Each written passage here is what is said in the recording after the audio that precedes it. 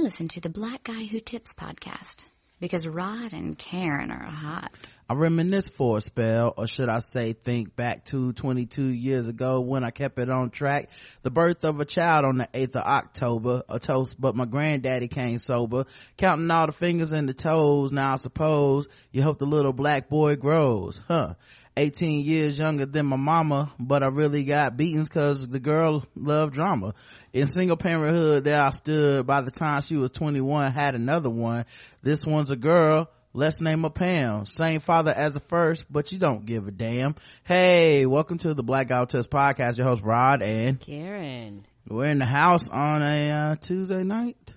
For those that were expecting Janelle James, she'll be here tomorrow. So tomorrow we got a little dates confused a little bit, but we'll be back. We'll have her in here tomorrow, and that'll be great. Baby, refresh. And I'm gonna refresh real quick since everybody's clearly having issues with my sound. Is that what it was? It was oh yeah, I think when I play music and then I switch to just the mics, okay, some reason it sounds weird. I don't know, just give it a second. No problem for me to get back on screen. There we go. So yeah, we'll definitely make sure we do that, guys. We'll have Janelle on tomorrow.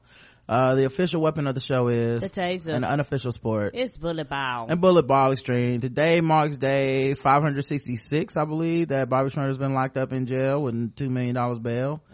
I don't know when he's coming out, guys. Your guess is as good as mine. All right. But it's looking like it's gonna definitely be through the summer. So the countdown or count up. Another summer. Oh, 467. Okay. So, it's 567. So it'll actually, the count up will continue to go, up, I don't know. Ain't no countdown. It's count up. All right. Of course, the Blackout Tips you can find on iTunes and Stitcher and Google Play and all kinds of places, RSS Radio.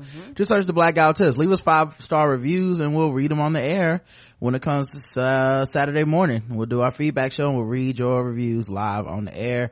If you want to catch the show live, go to crowdcast.io and subscribe to us, man. Follow us on social media and stuff, and you can already see when we go live, and you can click on that. And on Crowdcast, it allows you to follow us. It allows you to subscribe to events, so that you get an email whenever we're about to go live or when we do go live. So these are all things that help out when it comes to keeping up with the show. We have a live crowd in here tonight. I already got, looks like 20-30 people in here. So let's try to keep it going, guys.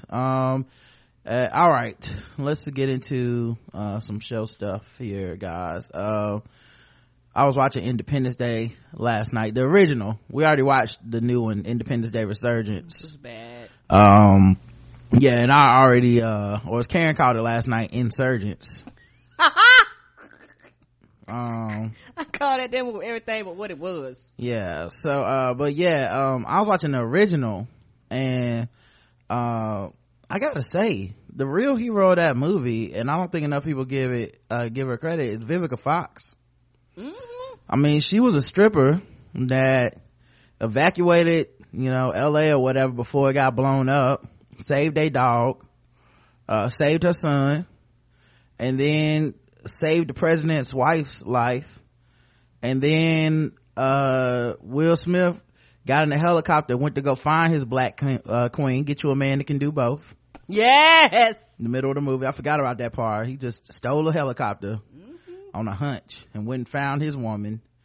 And then after all that, before he went off on his last dangerous mission to save the world, she got married to him. So her son and her got that good government insurance, man. That's the real hero move if you think about it. Yep. And when we come back 20 years later, she's a goddamn doctor. Yeah, like she's she was one of the strippers that was really in school, she took full advantage of the government benefits that marrying a Marine Air Force pilot would grant a woman. So kudos to her. Not enough people talk about the complex moves she got to pull off there. I mean, if he had died during that space mission, which he was expected to do, she still would have had to come up, so good for her, man. People need to give her a little more props when y'all go back and watch these movies. All right. All right, let's get into the news. All kinds of news continues to happen here. I guess the first news is the FBI finally released a statement on Hillary Clinton's emails. What they say? They will not be bringing a case against her. No shit. They said careless but no reasonable prosecutor will bring such a case against Hillary Clinton. So looks like she won. I thought this was America, people. Yeah, guilty until proven innocent, huh? That's how we working, huh? Okay. Before me there was many. After me there will be none. I am the one.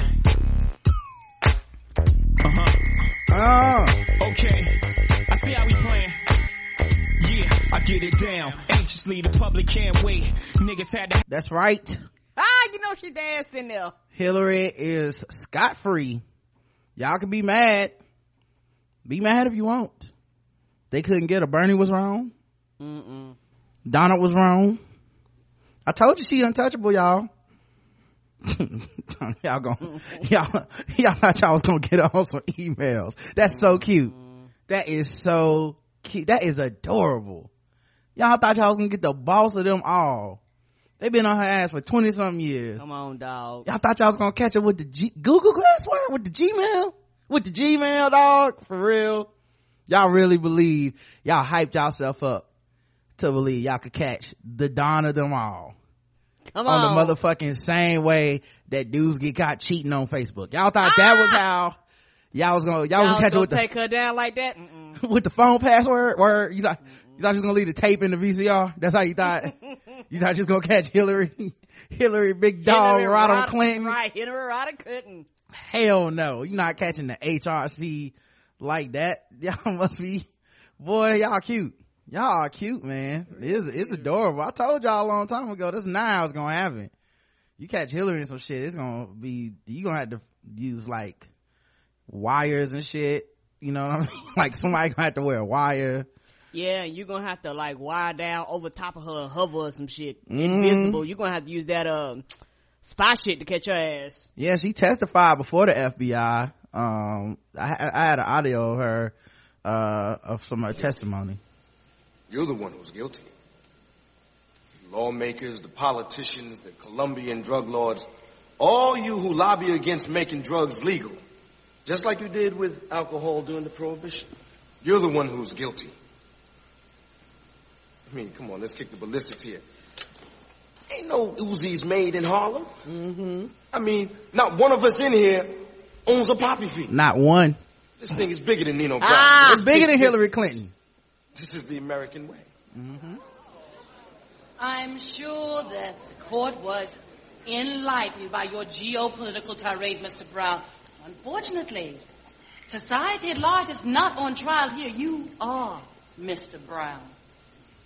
Were you or were you not head of the Narcotics Consortium, the murderously bloody CMB? Yes. I could not hear you. Would you please speak up, Mr. Brown? Yes, I was a member. But I was forced into this way of life.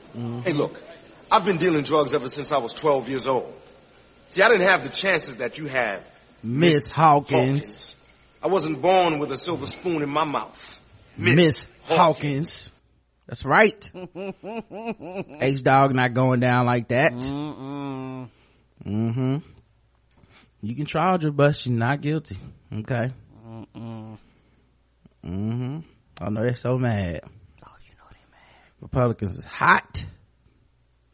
The FBI was like, man, look, it was like some emails that was like, had some classified information on her server, but nah, man, she just was trying to be private. She trusted Gmail more than she trusted the government. Apparently so. I mean, and after the way that the government leaks came through, I mean, I don't blame her. If I would have seen Snowden, putting everybody's business in the streets, I'd be like, y'all niggas need to get on Gmail too. Right. Shit, Gmail got better protection. And all jokes aside, who knows what she got on people, dog? She been in this game for a long time. They found that there was no evidence that Clinton or her staff intentionally deleted emails to hide information from investigators. The FBI will be handing its findings over to the Department of Justice, which will make the final call on whether or not to press charges against Clinton. So she got him so far.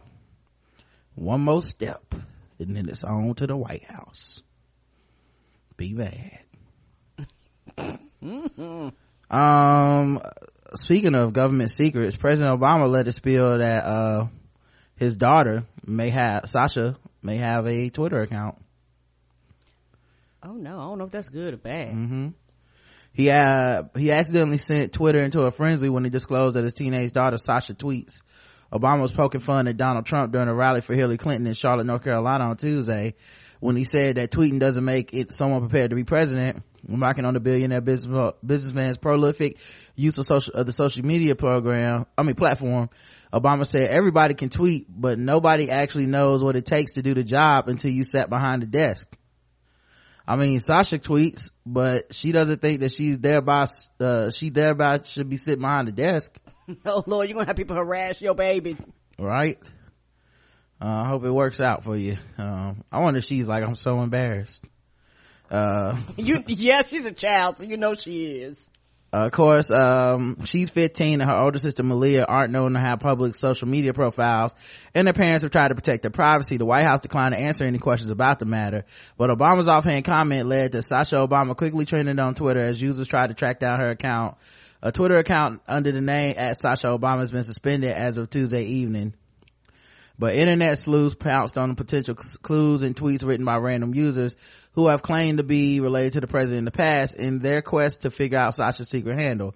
Yeah, people say, I guarantee you she wouldn't tell y'all. Happy B-Day to my sister Malia Obama. Makes sense that our dad is the president and she was born on the 4th of July, aka USA's Independence Day, said a user with the handle @Denise Burkinko. Tweeted last year. Today she was bombarded with comments asking if she was actually Sasha. Her reply suggested she is not. Of course. No shit. If I'm the president's daughter and I was using the social media platform, you would not know who I was. Listen, they were searching tweets. My dad @POTUS is exposing the U.S. prison industrial complex, and I'm here for it. Come on, of course, y'all. that's not her. Obama is my dad. I have 2 t-shirts with his face on it. Happy Father's Day to my dad. I love you so much @POTUS, and just a bunch of pictures of Barack Obama. Why does everyone ask me if I'm Sasha Obama? Shit, I wish I was her, she wrote, but plenty of others have also claimed to be his children, and they went through the other tweets. Here's, I guess, the clip of him on the campaign trail, which was in today in our town.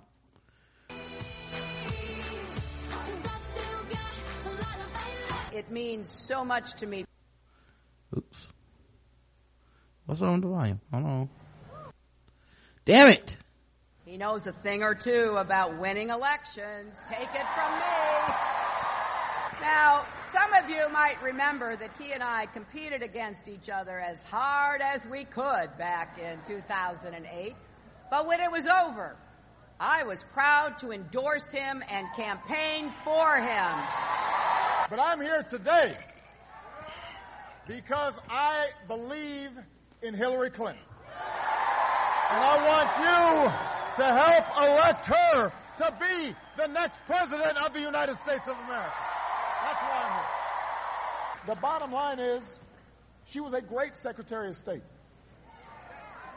And by the way, that's not just my opinion. That was the view of the American people and pundits throughout the time that she was serving as Secretary of State. Before the whole political machinery got moving. You remember that? It wasn't like long ago. It's funny how that happens. Everybody thought she was doing a great job. That's because she did do a good job. But it's funny how the filter changes a little bit. Same person, done the same work, but you know, that filter is a powerful thing. So the bottom line is, I know Hillary can do the job. And that's why I am so proud, North Carolina, to endorse Hillary Clinton as the next president of the United States. Damn, he's so good, man. All the black people in the crowd was actually, like, you could hear people call and response like it was church. Mm-hmm. You saw that? It was like, she had the job. Yes, she did now. Mm-hmm. Don't Obama. Wow. Man, he is good. He's so good that Brian Williams, called President Obama. He said, cause he works for MSNBC now, which is so weird. Every time I see him on the news on MSNBC, I think to myself, like, is this real or is he fucking with me? I don't know. Like, y'all probably shouldn't have him reporting anything, because every time I'm like, so is this a prank? Nothing. Someone gonna come out and tell us we pranked, you know? How do I know it really is raining outside? Right. Flight 72 crashed today. Did it? Did it? And I was flying it. Oh, okay. All right. He's bullshitting. But apparently he was hit with the internet raft after calling Obama's speech a Richard Pryor delivery. Did you think that sounded like Richard Pryor to you, Karen? No? You didn't pick any Richard up in there? All us Negroes look alike, apparently. Apparently. And it sounded like, too. There was no cussing. There was no motherfuckers. Apparently there was no a racial jokes. What you guys just listened to was Richard Pryor delivery. There was no jokes, no jokes about him getting high, telling about how his kids was drowning. Here's some Richard Pryor if you guys need to compare what it sounds like to what Good Obama God said. Oh, a lot of niggas here today. Some white folks too. Look at here. You motherfuckers come in a bunch, did you?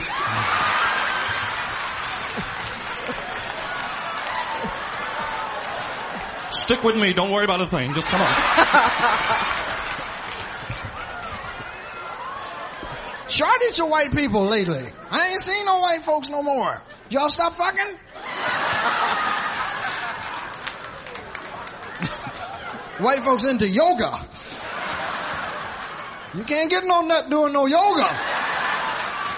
You got to get the pussy.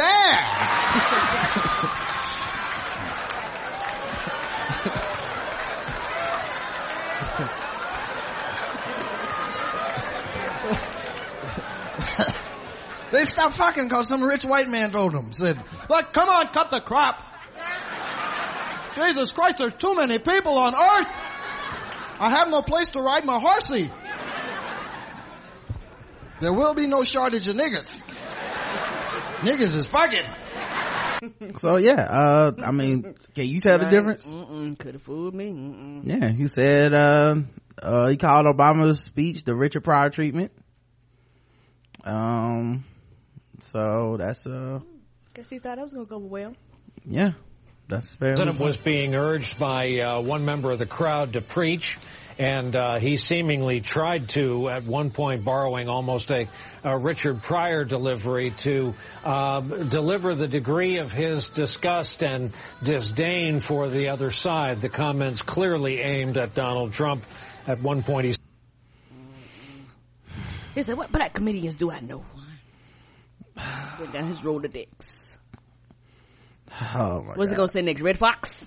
It was a Chris Rock delivery. It was very funny. Was a Martin Lawrence delivery? Just President Obama on stage being like, Hillary Clinton. Hillary Clinton. Oh my God, Hillary Clinton. No, Chris Rock gotta say everything 3 times. Hillary Clinton. You know, you gotta say it like 6 different ways. Look at the crowd. Hold that mic to the side. Of course. Hillary. Stomp his feet. That's what make it great. Boy, I tell you, white folks are mad about some Hillary Clinton. You're like, all right, Chris, do the joke. A barbecue grill broke free from a camper and it hit a car and killed a teenager passenger. This grill was sentient. It broke free. Yeah. According to the police, the grill was attached to a camper driven by Jason Mark of Farmington. They said the support beam connecting the smoker to the motor home broke, causing the grill to break free. This is on the highway. This has gotta be just the worst nightmare. Right. Apparently, he went over a bump and it got loose from the camper, and then it hit another bump right after, and it broke all the way free. Okay. It slammed into a car, killing the passenger. Oh. The grill came wobbly while going eastbound. Hit a bridge, hit at a bump near a bridge, swerved, and then it went airborne after hitting the second bump. Holy before shit. Becoming loose with the tow hitch and hitting a second car heading westbound. The driver of the car, so it hit a car going in the other direction. Holy shit. So it stopped traffic basically in both directions. Yeah, the driver of the car survived, but the passenger died. Yeah, it's unclear if charges or tickets will be issued. So no idea. That's just wild. Right, it's like a freak accident. Everybody, traveling for 4th of July, they're probably on the highway, you moving these grills and shit like that. Sometimes when I'm on the road, I think about that, like, yo, what if that boat just came loose? You just driving behind somebody with a trailer, what if the trailer just falls off somehow? Yeah, I'm like that around the big old the tractor trailers, the real big ones. Yeah. I don't like them to be like around me in my vicinity, period. I either speed up or slow down, cause like, hey, this tire is bigger than my whole fucking car. If it just has to pop, I'm in trouble. Nope. Yeah, I've seen the tire part come off during the middle of them driving before, like that, because truck tires, what they do is they have this tread on them and they peel basically so that they don't catch a flat or pop, but they'll peel right off of it, and you'll see it on the highway sometimes. It's big. I've seen tire. Yeah, and that's what scares me, because I've seen the aftermath, but I've never seen it actually pop. Yeah, I've seen those before. What it look like? I mean, like a big ass piece of rubber flying down the fucking highway. You just hope it don't hit your car or whatever, but it's dangerous. Yeah, that could cause a wreck, right? Yeah, all the time. Okay. So, yeah. Does it like make a popping sound? No, you just see a big ass piece of rubber flying off of a tire. It doesn't pop. It doesn't. It's on there because the tire won't pop, so that it won't just pop in the middle of the street. But yeah, the rubber chunks fly off all the time, and they can be really big, like big as a tractor truck. It's big as a tractor truck trailer tire. Say that 5 times fast. You can keep that. Yeah. Well, I feel bad for this kid, man. He got hit right in the grill. All right. Let's see what else is happening. Speaking of dying on Independence Day, an Iowa woman was killed when a homemade cannon exploded. Holy shit. Why you got a cannon? What's this, World War II? What's happening here? Celebrating the 4th, apparently, I guess. Like she trying to shoot cannon. Okay. Yeah. Apparently she got a homemade cannon in her yard, and they were celebrating in her backyard at a gathering Saturday, July 2nd. They decided to shoot the cannon. They loaded it and fired it, but when it went off, the rear portion of the barrel blew out, sending fragments where she was sitting, and one of the fragments got stuck in her head. Oh! See, for me, I don't, maybe just me, I'm not anti-fireworks or firecrackers and no shit like that, but you let the professionals do it. If them motherfuckers get their hands blown off, what the fuck am I doing out there with fucking fireworks? Like, I remember when I was young, people thought it was a joke, and I almost like, and I'm not a fighter, but I almost had to brawl with some of my friends when I was younger, because they came out with like the hand, I don't even like the fucking sparklers, that they came out with like some hand fireworks and that set them up. I was like, motherfuckers, I would goddamn fight you. I don't want to lose a limb because y'all think this shit is fucking funny. Nope. Yeah, it's weird too, because it's like taking fireworks to the next level with a cannon. Like, that's just like, you made a cannon just for this moment. Like, you didn't test it, you have no idea. I mean, there's a reason that technology was left behind as we entered into the next century. Like, there's a reason we don't roll cannons out when it's time to go to war anymore. You know, just like you just decided like I'm gonna build a cannon, like, you know, that's crazy. And imagine there's probably kids there. Right, and watch this woman died, and she wasn't even participating. She was off to the side going, look at these motherfuckers. Well, I guess they was having a ball. Apparently they was. Cannonball. Another officer resigns after teenage prostitute names him in the sex scandal that cost Oakland 3 police chiefs in less than a month. Do they just need to fire everybody and just restart the whole unit? Because every time you turn around, some new shit coming out. Ain't there the people that had three chiefs in 3 days or some crazy shit like that? Everybody got the job in 24 hours they were quitting. I literally just read the scandal that cost Oakland 3 police chiefs in less than a month. So yes, that was in the sentence that I read. But yeah, he's after being named by a teenage prostitute who claims that she slept with 32 police officers. Ricardo Perez has resigned. He is the sheriff's deputy. He became the latest to resign in the wake of the scandal, which previously cost Oakland 3 police chiefs in less than a month. Now 4? He's not a chief, he's just an officer. Oh, he's a regular. Okay. He's now under criminal investigation by the Oakland Police Department. Guap, who is 18 years old and lives in Richmond, California, claimed Perez had sex with her several times when she had just turned 17 years old. In a series of messages to contacts, asked Guap to send a picture of herself, to which she responds with a nude selfie. So she had 2 phones, one for sexting and pics and shit, and one for texting. Wow. Yep. And she basically screenshotted Deputy Ricardo was his name in her phone. These niggas weren't careful at all. Wow. And he texted her about, you know, all this stuff, and they was fucking. And yeah, she telling everybody. I don't blame her. It's funny in this picture she got a little kid.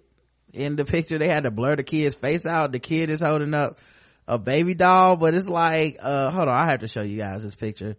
Like this is like one of the selfies where they would like make jokes about on Twitter.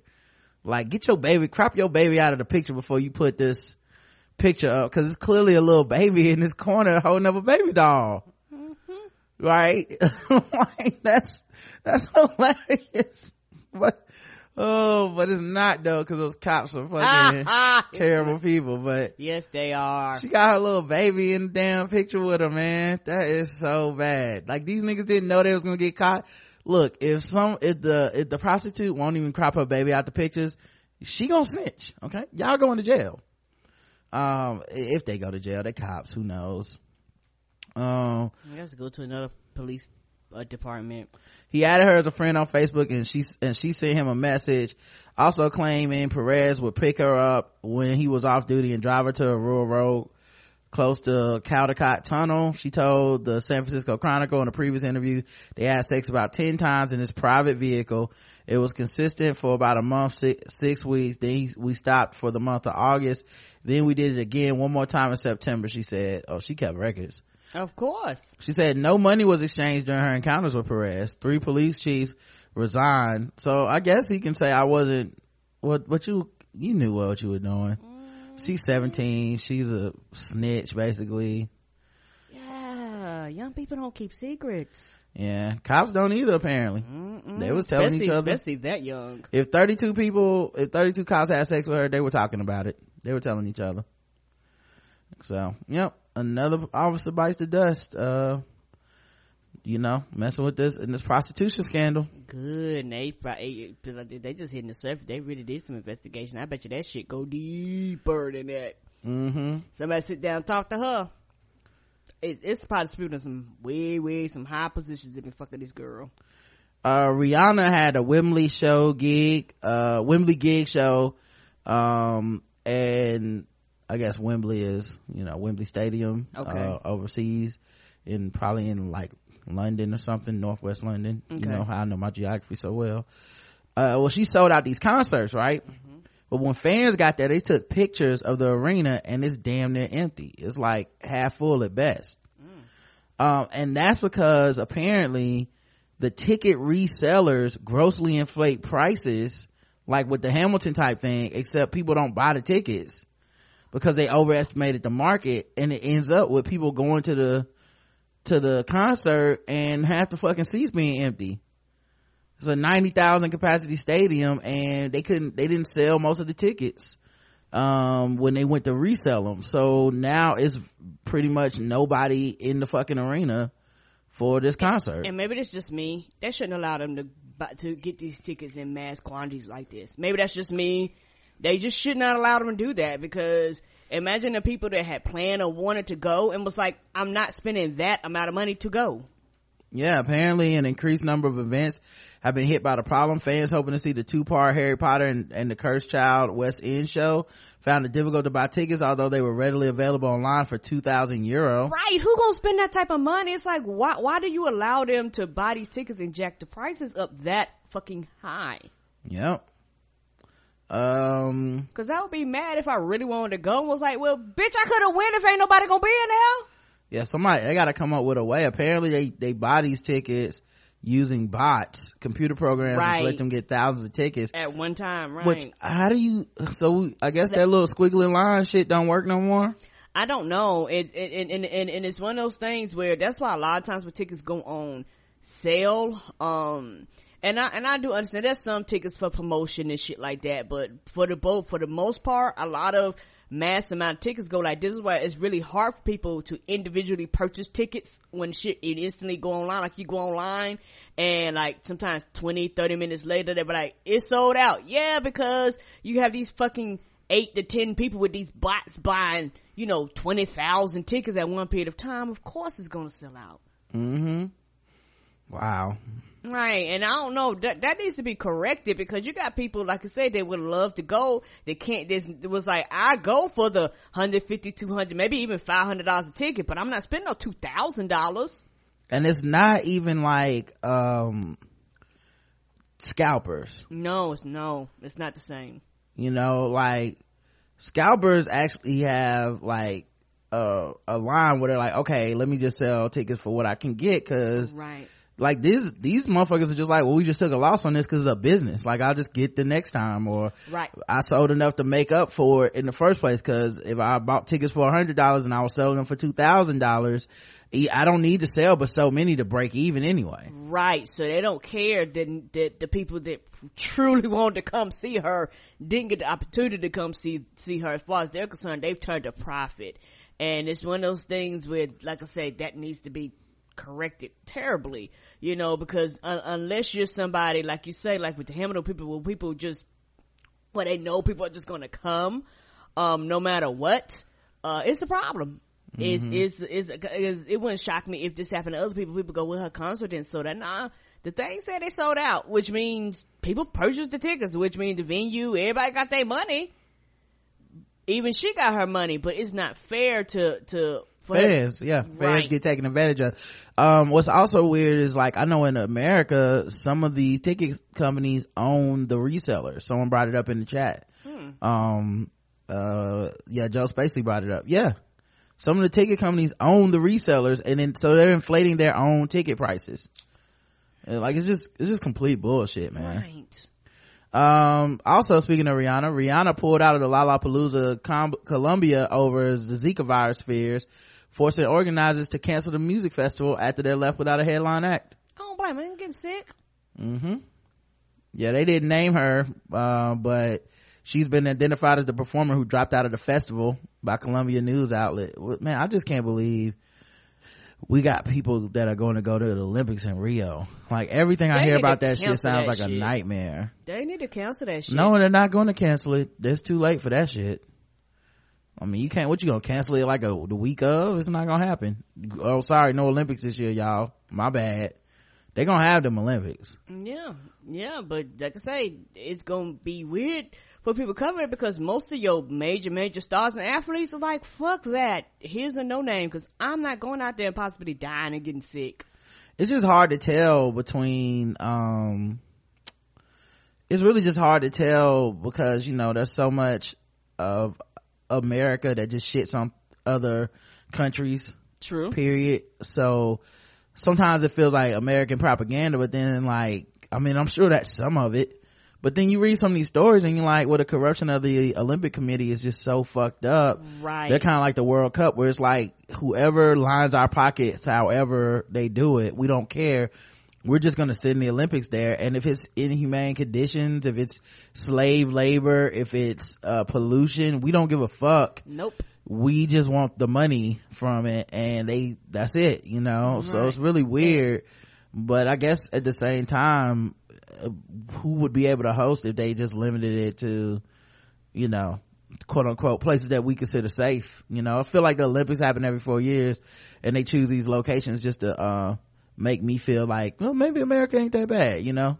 True. And a lot of stuff has came out. I think initially when they got it, a lot of people protested from the beginning, and from what I'm hearing, and was telling them, hey, they can't accommodate this, they have problems, yada yada yada, and people, you know, ignored them. And, you know, they're talking about a lot of the issues that they're having with, you know, building all this shit and can't afford it. I think it's a possibility that they are in bankrupt and asking for extra money and, you know, and shit like that. And it's a whole bunch of other problems. Like you said, they're not looking at it from that perspective, or how would it affect the people years later. Mm-hmm. Like, none of that shit really, you know, matters at the time. Yeah, they're still gonna have it, but, you know, I wonder, and I think my biggest perspective, how is it gonna affect the ratings? Because like you said, a lot of the people, I mean, ratings, see aren't gonna, attendance might be affected, but ratings, we on TV. How is it gonna stop me from watching it? That's why would true, I yeah, care? on TV, yeah. I mean, I can't catch the Zika through watching that shit, so true.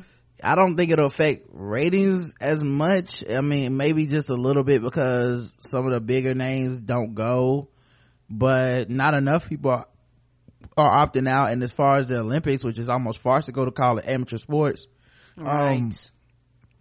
The people that have been working their whole lives and they only get a few opportunities in their entire lifetime to go, they're not gonna not go. You know, if I do fucking the 100-yard dash, it's not every year that I get to be on a world stage doing a 100-yard dash for the world, you know. And it's almost unfair that they send these people to these fucked up places knowing that, hey, if you're, you know, 16, 18, whatever, you get 3 to 4 tries to be in the Olympics, you know, and then you're fucked. So yeah, they're gonna go. Jack Daniels embraces a hidden ingredient: slavery. Mm-hmm. No shit. Lynchburg, Tennessee. Jack Daniels. Say what? I said it's called Jack Daniels. What does that have to do with slavery? I don't get it. Daniels got Jack. Okay, there you go. Every year about 275,000 people tour the Jack Daniels distillery here. And as they stroll through its brick buildings nestled in a tree hollow, they hear a story like this. Sometime in the 1850s, when Daniel was a boy, he went to work for a preacher, grocer, and distiller named Dan Call. The preacher was a busy man, and when he saw a promising young Jack, he taught him how to run his whiskey still, and the rest is history. This year is the 150th anniversary of Jack Daniels, and the distillery, home to one of the world's best-selling whiskeys, is using the occasion to tell a different, more complicated tale. Daniel, tell the truth. Tell the truth. I need to get that sound clip. Daniel, the company now says, didn't learn distilling from Dan Call, but from a man named Nearest Green, one of Call's slaves. This version of the story was never a secret, but it's one that the distillery has only recently begun to embrace, tentatively in some of its tours and in a social media and marketing campaign this summer. It's taken something like the anniversary for us to start to talk about it ourselves, said Nelson Eddy, Jack Daniels' in-house historian. Frontier history is a gauzy and unreliable pursuit. A Nearest Green story built on oral history and the thinnest of archival trails may never be definitively proved. Still, the decision to tell it resonates far beyond the small city. For years, the prevailing history of American whiskey has been framed as a lily white affair, centering on German and Scot-Irish settlers who distilled their surplus grains into whiskey and sent it off to far-off markets, eventually creating a $2.9 billion industry and a product equally loved by Kentucky colonels and Brooklyn hipsters. Left out of that account were men like Nearest Green. Slavery and whiskey, far from being two separate strands of Southern history, were inextricably entwined. Enslaved men not only made up the bulk of the distilling labor force, but they often played crucial skilled roles in the whiskey making process. Of course. In the same way that the white cookbook authors often appropriated recipes from their black cooks, white distillery owners took credit for the whiskey. Right. Well, I'm glad they're talking about it. Right. My biggest thing is that I guarantee you before they said this, they wanted to be sure they either they already paid this family or they made sure that person didn't have no descendants, because, y'all making billions of dollars off of a recipe that's really not yours. Yeah, my question is this. What other shit did niggas invent that we didn't get credit for? A lot of shit. I'm not trying to be funny. I probably can't even imagine the shit that I bet it's major shit though, not like right. little. I mean like the light bulb, right? You know what I mean? Like, I'm talking about like metal, like George Washington probably was like, why would I tie a fucking key to a kite and shock myself with electricity when Cletus can do it? Cletus, come here real quick, hold this and run around in the storm. Right, Cletus got shocked one good time, and next thing you know, he writing a book about it. Right, by golly, it worked. Well, I'll write about it. I'll take all the credit. Thank you, Cletus. Mm-hmm. I mean, technically, I own you, so right. So as far as they concerned, this story is mine. I couldn't imagine all types of cures and shit like that. That we just watched it, but it would never get credit, would never get paid for. Mm-hmm. Let's see what else happened. Family of U.S. student killed in the Paris attacks sues social media companies. Families of a California design student killed in November attacks in Paris sues Twitter Incorporated, Google, and Facebook Incorporated, claiming the social media companies provide material support to the militant group Islamic State. Nohemi Gonzalez's family filed the lawsuit on Tuesday in federal court in San Francisco, asking the court to rule that the companies are violating the U.S. Anti-Terrorism Act. It seeks compensatory damages to be determined by the court. For years, defendants have knowingly permitted the terrorist group ISIS to use their social networks as a tool for spreading extremist propaganda, raising funds, and attracting new recruits. The lawsuit charged that the company's material support has enabled Islamic State to recruit and to fund and carry out numerous terror attacks, including the attacks in Paris last November that killed 130 people, including Gonzalez, who was a California State University student studying abroad at the time. So basically they're saying you allow these people to use your platforms, social media, maybe under the auspices of free speech or something, I don't know, and that helps them organize and shit, and it helps recruit terrorists, and y'all let it happen on your account, on your media, so we're suing you. It'll be interesting to see if that can stand. Yeah, if that stands, and what the U.S. government thinks about that. Right. And how that'll be viewed, and will that extend to, well, I doubt it will, but will it extend to other things like the KKK? Right. Will they take them down, shit like that. Some of these neo-Nazis that recruit via the internet and stuff. I don't know, it just makes you wonder. Here's an interesting, actually it's kind of long, but it's just me and you, we got time, we might as well do this. Okay. This dude wrote a blog in the Huffington Post called "Love Will Be the Death of Us," attached his government name Ian McKenzie to it. Oh shit. And it's notes on the end of my marriage. Authors note, this is a sincere attempt to learn the end of a relationship, a final love letter of sorts. Some of the names have been changed and my former partner has consented to its publication. Now I don't know what these numbers mean. 8.2, so August 2011, maybe the beginning. There's no easy way to masturbate into a small plastic container. What? I found this out as I approached climax, simultaneously holding the container in place while stroking my erection with the other hand. Truth be told, I don't actually masturbate very often. Perhaps something about the act I continue to find shameful. Suddenly a rush of white light and a moment of fleeting ecstasy. I returned to room B at the Genesis Fertility Clinic in downtown Vancouver. Two voluptuous women continued their own vigorous pleasure on the TV screen mounted above my head. I steadied my breath and screwed the cap onto the container. I buckled my jeans, grabbed the remote, flick off the screen. I catch my image in the mirror, triggering an existential moment that feels utterly cliche. Is this XXXN one of them stories you click on in the back? Nope. And you a freak for knowing about that. All the cautionary tales of my younger years flooding back into montage of bad teen movies, sex ed classes, and awkward chats with my father. Millions of sperm live in every drop of semen, he warned. Sometimes they can live for over 9 days, and the ominous warning fed to every heterosexual male: don't get your girlfriend pregnant. So he was basically trying to, at a fertility clinic, to, him and his wife went there to try to help her get pregnant. Okay. Not only did the conception fail to arise without the aid of birth control, my wife mysteriously had no menstrual cycle at all. Thus began the odyssey of doctor's visits, diet supplements, hormone therapies, aka trying to get pregnant. He goes back to the past.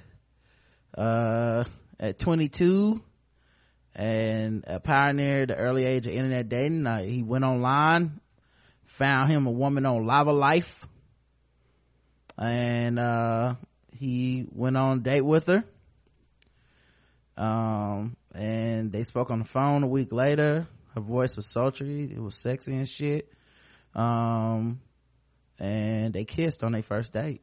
And he took picture, he got a picture on here, everything. Treatment, the first gray sky we've had in weeks in Vancouver. Okay, so then he went through treatment for his sperm counts have tested normal. Her lack of menstrual cycle remains a challenge. The doctor has surmised various theories, including hormonal imbalance and all this stuff, so they couldn't get pregnant, basically. Okay, that happens. So then they had a miscarriage. Okay. He was real sad. Then let's see, what was the next thing? Did he go to church? What was it? Temple. I gaze upon the temple of transition, this palace of grief, adorned by the fears and inscribings of thousands of burners. It is my third year drifting through her halls, and this time I finally understand why she is here.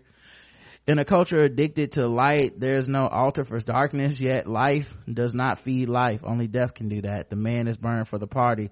The temple is burned for our grief, an offering for our willingness to remember that those who came before, and perhaps those that never will. Nigga, what?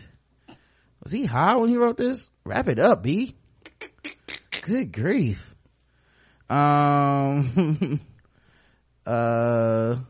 see what's, scarcely 20 minutes pass and the crew begins boarding up the doorways in preparation for the burn.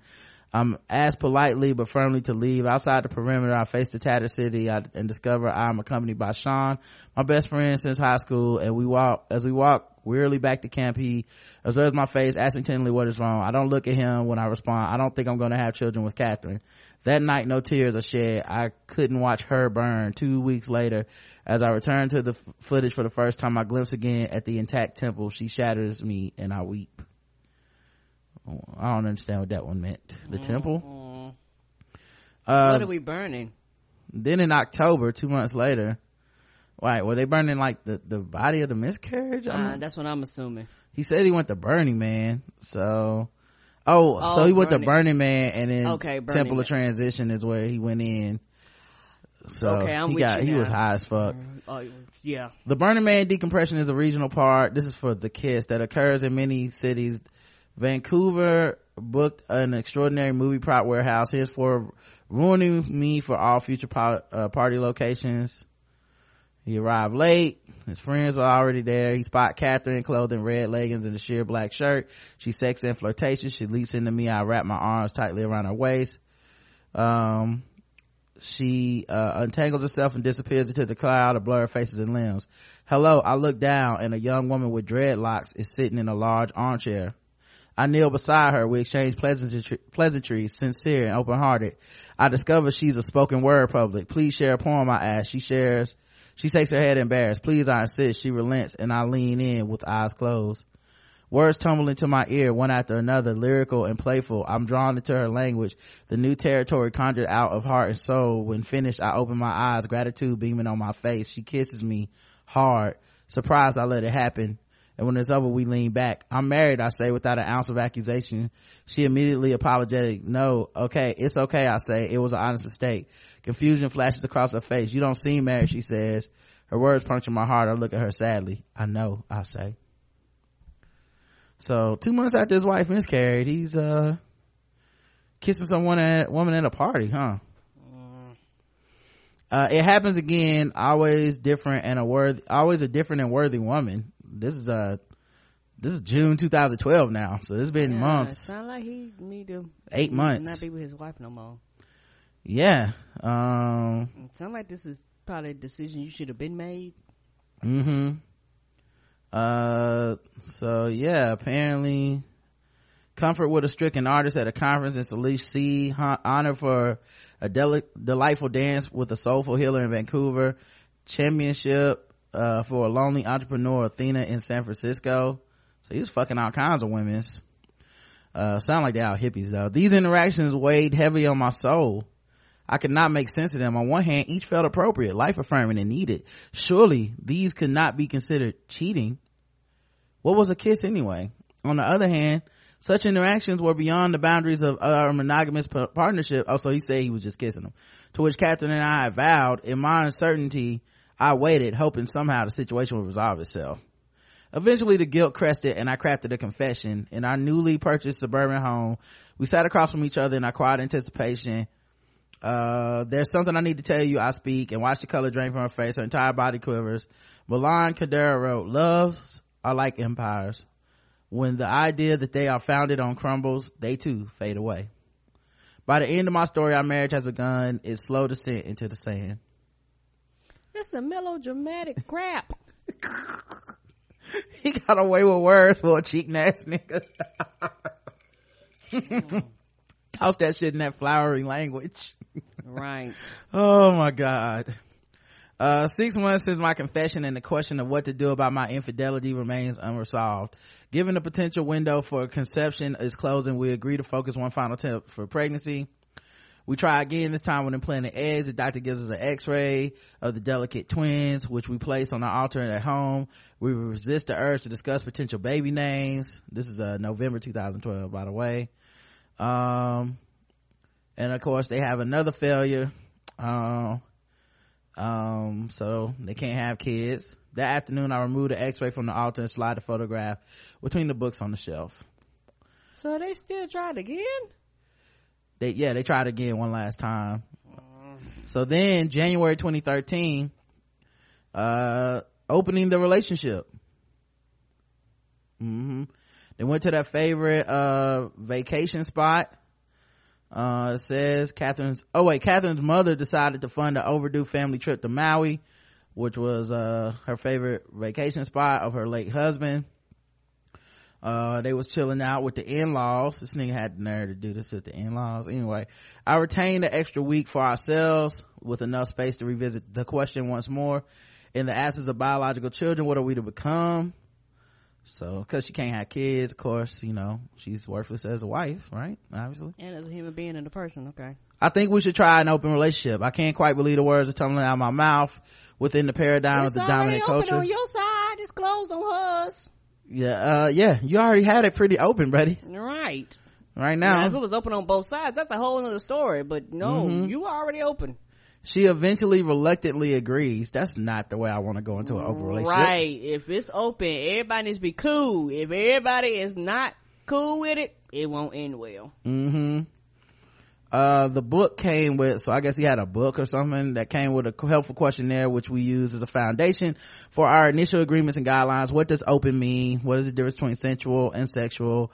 Are overnights allowed? Should we have veto power on the other's connections? As darkness creeps into the room, serenaded by an army of frogs, we sign our names and step into the abyss.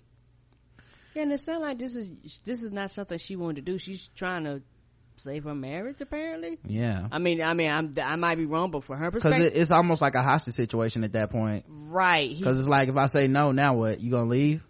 Right, because you're making me feel bad about not having kids. You are, kissing these women. You finally break down and you tell me, because if you didn't think anything was wrong with it, and if we truly had already had an open, because the thing you didn't tell me because you know that she would be cool with it.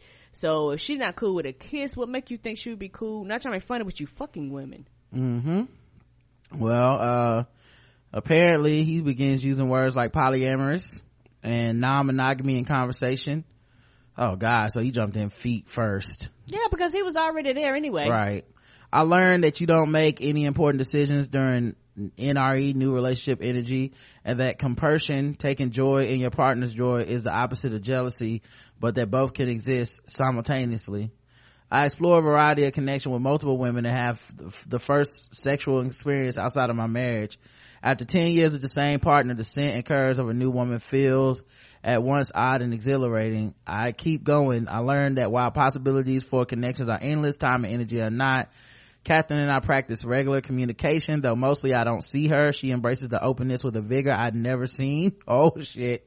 Right, because this is some bullshit she wasn't ready for. Suddenly she is free to entertain the secret desires she never confessed, perhaps even to herself. She calls ex-boyfriends to catch up, partly out of curiosity for their lives, partly to flaunt her newfound sexual prowess. Right, and when I say bullshit, I don't mean bullshit like the concept, but in her mind, she was like, this is not what I signed up for when I married you. Also, she probably could tell, right?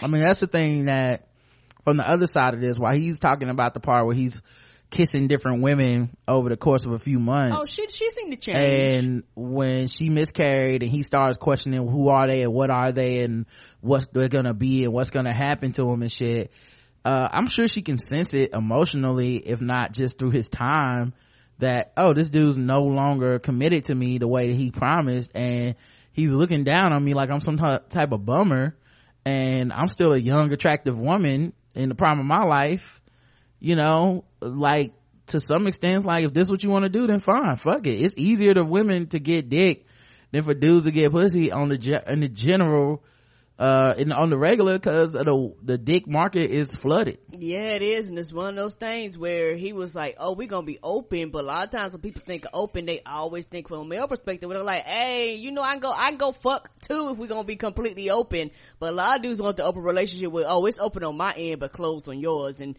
for a lot of women, like, nah, we all fucking. He says, I grow closer to a particular woman, Maya. We speak in poetry and myth.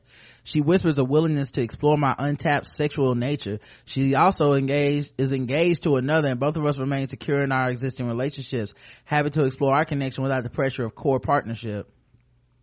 Late spring, Catherine and I stand on a deserted beach playing fetch with our much-loved dog, Toby, with an I. I toss the stick in the water and conversation turns toward our latest erotic adventures. I asked if she ever thought of exploring with her business partner Cameron. For the past 4 years, they had cooperated a successful yoga studio in our suburban city. Would that bother you? She asked hesitantly. It makes sense, I responded, picking up the stick again. You already work well together. Seems like it will happen eventually. Are you saying I can explore with him? A hint of jealousy surfaces. He is an accomplished athlete, fit, and handy with tools. A hint of jealousy within him, right? Yes. Okay. Oh, but you expected her to be cool though? All right. In many ways, my complete opposite. I remind myself the purpose of our open relationship is to explore our boundaries. Nah, he meant open for him, not open for her. Sure, I say. I throw the stick back in the water and Toby rushes after it. And he didn't mean that. Because he wasn't being truthful with himself. So 6 months later, July 2013, early one summer day without hormone therapy or warning, Catherine's menstrual cycle returns. She informs me in bed, breathless. We're washed in the mystery. No guarantee of fertility, but a promising sign nonetheless. She spends most of her time with Cam. I begin hearing stories of her vibrant nature from mutual friends. I barely recognize this woman, says one who has known her for years. I can't shake the feeling that Catherine is drifting away from me. We continue our weekly check-ins, but her shares are mostly uneventful. No, our external relationships aren't competing for our own, yet we're still deeply committed to each other. I opt to spend a weekend away at a local festival with Maya. On my way out the door, I choose a tarot card from the deck. Standing practice for ongoing insight into our relationship. The Tower. The image is a large burning Buddha illuminated by lightning, Fires raging across his skin. A man and a woman plunged from his figure. Unsettled, I depart for the festival. What a hippie ass. Anyway, the next few days are magic, a bevy of playful adventures with friends, sweet connections, and beach bonfires. On the final day, after most of the others had packed up, I look upon the last night fading from the snow-capped mountains overhead. Maya puts her arms softly around my waist. I grip once again by an unbidden ache of sorrow. I don't know why, but I feel like I will say goodbye to Catherine soon. A few days later, Cam is at my house for a backyard barbecue for the yoga studio members. He's awkward in his small talk. I let them host and mostly stay out of the way. The next morning, Catherine is visibly shaking and asks me to accompany her outside on the grass. We sit in the afternoon sun. I don't realize I'm holding my breath. Finally, she says, I'm pregnant. My mind races. She and I hadn't been intimate in weeks. There was only one other way possible. With Cam, she finishes. Right. This nigga. Right. It makes sense. Oh man. Q dagger plunged directly into my heart. Q an impossible mixture of utter devastation and shining joy at the possibility of her being a mother, something she wanted for so long. Fuck, I screamed louder than I've ever been. I can't look at her. I stare at the grass as I could stare hard enough so that she would take back her words. I don't believe it. It's not possible. And yet the tower is burning. What the entire fuck? Yep. Who wrote this? This on Lifetime. Ian, whatever his name was, Mackenzie. So then August of that year, so a month later, Myth of the One. In the days follow, I'm not ready to collapse in the existing expectations about what's to come. I ask her, what do you actually want? Was this an accident? Do you still want to be with me? Do you want the three of us to co-parent? Amid ongoing tears and wreckage of our old life, she confesses her terrible dilemma. I don't think I can love more than one man, therefore I choose him. Right, and it makes sense. It makes complete sense. Because it sounds like she never wanted an open relationship. She reluctantly did it. He was playing with them forces. He didn't understand. She wasn't all in, dog. Soon we are sitting across the table from our parents, married 30 plus years, who look to us with cautious optimism. I'd already warned the news wasn't what they might be expecting. In truth, to them and most of our friends, Catherine and I were the perfect couple, loving, productive, and stable. We never quarreled, ever. I break the news. Catherine and I are separating. My mother immediately bursts into tears. My father leaps into fix-it mode, suggesting the merits of marriage counseling. We're certain, I confirm. They did not know about our open relationship, and I feel it's too much to reveal the pregnancy now. Plus, I can't admit the secret shame that I had screwed things up. I had ruined my marriage. Yeah, see, that's fucked up, because people are gonna assume the worst of her, right? Because she's pregnant, and y'all are separating, and you're not the father. So everyone's gonna be like, oh, well, she cheated on him and he's scorned. He's the one who's really the victim here, and this is really sad for him. Nah, you should have to tell everybody what happened. The truth. Cause if not, they're gonna look at her like she's some kind of bad person. Cause that's what people do. Oh yeah. It's all gonna be out on the table, because you're not gonna make me look like Boo Boo the Fool when you were the one that wanted this goddamn open relationship, and that's what you got. He spent the rest of the month on the road. He spends a lot of time on the road. I wonder what he does. Returning only to pack my share of the belongings. No battle, no lawyers. Catherine finds the paperwork online and we fill it out on the kitchen table. We agree to split the mortgage equity. I will take the vehicle, the blender, Nintendo Wii. Not the Wii. I want the bongo set too, and the running pad. Give me that power gun. That's how I feel right now. Yes! I feel like that's the guy who wrote this. Yes, I better have that Mario. What's the Gams dude wrote this? Yes, he did. She will retain the rest of the household contents. I'll spend the afternoon carrying my things out the front door, packing them in the car. It's both freeing and sorrowful when I realize my life now fits into a 2002 Subaru hatchback. My plan is to catch a ferry to Victoria, where my friend has already set up a desk in her office. I have found a temporary apartment just outside of downtown, close to Maya. whose long-term relationship partner has also ended for reasons that remain their own. One last time I sit alone in the backyard patio of the house that no longer bears my name. I light the cigarette I had taken from Catherine's secret stash. I rarely smoke, and I watch it curl into the amber dusk. A few hours before, she had revealed how she had begun drifting from our marriage the first time I confessed about kissing the other woman. Right. Almost a year earlier, you never told me I pleaded. How could I have saved us? Nigga. If you don't get the fuck out of here, because the thing is that you should have been truthful with her and gave her the option. You basically held her hostage to save the marriage for an open relationship that it sounds like she didn't want to step into in the first place. And so that's why I'm like, well, it's bullshit to her, because she's like, I did not sign up for open marriage. Like, if everybody's cool with it and it works for you, cool, but if everybody's not, it's gonna be a problem. Yeah, the fact that you said she reluctantly had to come into this open marriage, right, like, that ain't good, bruh.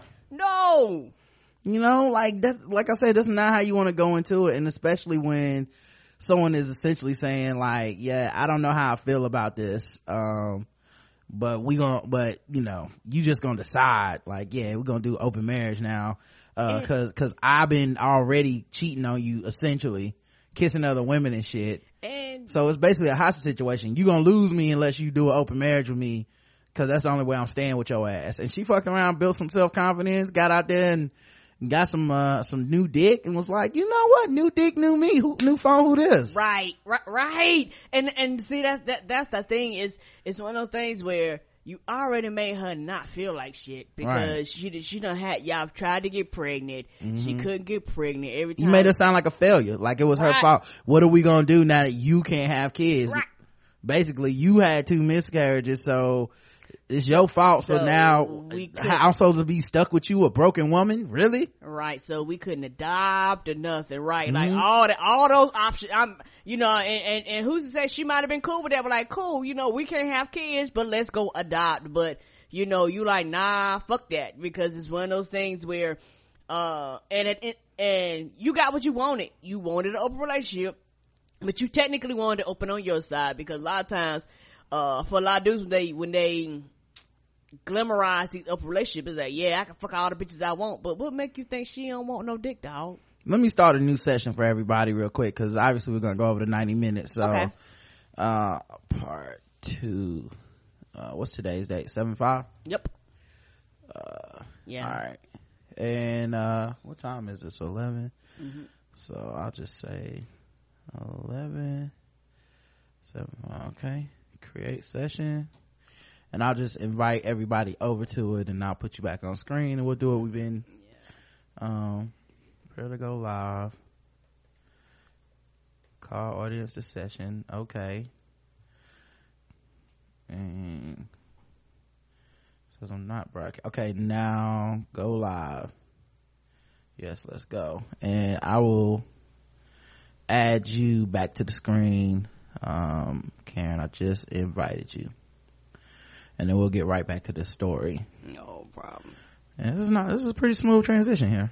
All right, so because back to automatically rolls everybody up, which is what I like. Okay, back to the story. So I believed wholeheartedly the myth of the one, the belief that human happiness means finding your other half, pledging them your heart and soul, and committing until death do you part. She was my one. Yet I struggled for years to reconcile my desire for others with the inherited story of traditional monogamous marriage. The hidden cost of monogamy, when culturally reinforced as the only acceptable ideal, is the unquestioned coupling of sexual fidelity with real partnership. Anything falling outside those norms is at best labeled an unwillingness to commit, at worst condemned for hedonistic promiscuity. Herein lies the scorpion's tail, the myth of the one. So basically saying, like, I don't believe in there only being one person for you, but obviously he does, now that he fucked it up. He thinks that Catherine was the one for him. Yeah, she believed in the one, and the one wasn't no longer you. So he basically said, Make no mistake, one person can never be another's everything. It's too much for them to bear, but that doesn't stop many of us from trying and blaming ourselves for the almost certainty of failure. For Catherine, I had vowed to keep our course steady. When I had decided to rock the boat, she had wisely fled to the nearest safest ship. I stubbed out, is that what it was? I stubbed out my cigarette before it burned my fingers and headed towards the car. She fled to another dick, and that was the problem. Like, it's okay, it was okay for you, but like I said, a lot of dudes like that. It's okay for you, but Lord forbid, she get pregnant by the other dude and it becomes a problem. Right, you couldn't handle that. And she didn't ever want to really be in that. So It wasn't about the nearest safest ship. It was about the fact that you turned out to be a fuck nigga. Right. So she dipped. You know what I mean? Like like nearest safest ship. It sounded like she fucked a lot of ships on the way to the dude that she worked with, which you said you were okay with. Right. You want to test the boundaries until the boundaries go out of bounds, right? Right, out of what you considered in bounds. Early September, we agreed to journey to our friend's tiny cabin in Salt Spring Island. I asked Catherine to gather an assortment of things that constitute the record of our relationship: anniversary cards, small gifts, faded photographs. Asked her to bring incense, our wedding vows, and her wedding ring. As the late summer sunshine shatters the window, we construct an altar to our collection, a throne befitting 10 years together. After a silence, we sit cross-legged from each other and face the precipice. Her eyes quiver and my heart leaps into my throat. What a mysterious life, I wonder. How has it come to this? Because you couldn't keep your dick in your hand. It's easy to love the beginning of things, it's easy to love them in bloom when their colors are bursting, fragrance cast to the wind. Yet how hard to love the end of things, to love their inevitable decay as blossoms wither and drift once again toward the dark earth. I cannot believe he wrote this. I unrolled. He really did write this. Huh? But men aren't emotional. Okay. Well, yeah, I just can't believe anybody would write this. Yeah. I unrolled, like, he took the biggest L, man. I unrolled the paper containing our vows, left virtually untouched since our wedding. I remember the gathering of friends and family, the silver laughter, and the way her father walked her down the aisle. I remember her aching smile and how she knew that life could not possibly be sweeter than this moment. I read our vows aloud. Sorry. Halfway through the first line, I'm shaking. By the end of the second, tears streaming down my face. I struggle to continue. She reaches over, finds the next line, slowly through her cheek, though her cheeks are a river. I'm sorry your marriage didn't work. My mother's words echo in my mind. When a marriage dissolves, can it only be seen as failure? Can a relationship also succeed, not because it lasts forever, but how it ends? Sure. Life does not feed. You were the one who set the parameters of failure when you said she couldn't have kids, so you need to start fucking other people. Right. Like, what were you gonna do? Fuck other people and then have kids? And also, I feel like even if this dude would have had kids, some point he would have decided he was trapped. Cause his whole thing was, how can I possibly want to fuck other people if I'm in a relationship with the truest person I'm supposed to be with? That's really that was his line. Like, I should never be physically attracted to another person, right? And it's like, yeah, you were gonna fuck this up at some point if that's your true belief. That right. You were supposed to live your whole life being like, I never will ever see another person that I'm tempted to have sex with. The vows complete. Catherine folds the paper. We look at each other. I grip my wedding ring, slide it from my finger, feeling the sorrowful weight. She does the same. We arrange both rings on the altar. Man, he do a lot of white shit. Melodramatic. Yeah, an altar and all this shit. We sat cross-legged from each other. We each take one piece of paper. My pen hovers. I don't know what to call this process. Breakup seems harsh and somehow violent. Separation feels generic and falsely benign. I arrive at divergence. Is that the next? Like the movie. Yes, the next in the Independence Day. Right. For a time we journeyed together, and now we will follow our own divergent paths again, not knowing what the future might bring. We proceed to write each other new vows for the next chapter. A lifetime passes before we end our ceremony and pack up the altar. The day is now a golden evening. So, and in February 2014, he said he got to meet the kid. So what is your relationship to the baby? Huh? What is his relationship to the child? I don't know, right? Godparent? Uncle Daddy? She confesses to waking late nights racked by sobs, stricken with grief. The man in her bed struggles with how to support, but knows he can do little. They rearrange the home and prepare for the baby. They hire a doula and construct a container for a water birth in their living room. Yeah, they some hippies. In the early February, 9 months from conception, I'm on the ferry heading back to Vancouver for a business meeting. I receive a text. Layla was born this morning at 7:30 a.m., 7 pounds. I did it without drugs at home. We are well. For a moment, I had been a man driving on the highway, lost in motion. For a moment, I had forgotten pain stabs my heart.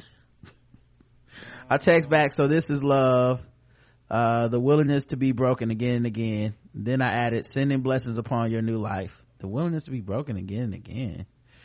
Catherine is quick to recover. 3 days later, she invites me to coffee near her yoga studio, situated in town where we first met 10 years earlier. This place had become her place. I headed to the meeting unsure how to feel. I searched my memory for cues from television shows and Hollywood movies. Eventually I settled on low grade anxiety. So they meet. She slowly unwraps the bundle. I see the peaceful face of a newborn girl, pink and sleeping. I touch her impossibly tiny fingers. We sit. She tells me about the birth, the beauty and the pain. An acquaintance walks by with her dog and, ignorant of our separation, compliments us on the birth of our new child. We both smile awkwardly, sadly, and the woman continues, likely confused. I asked Catherine about our dog Toby and how she took the dog, how she's adjusted to the new baby. He just wanted the wee. Right, he got his wee, he good. He was straight. Soon after I recognize her partner walking down the street. He doesn't look up, perhaps sensing we are in his vision. I look to Catherine, who glances furtively back at me.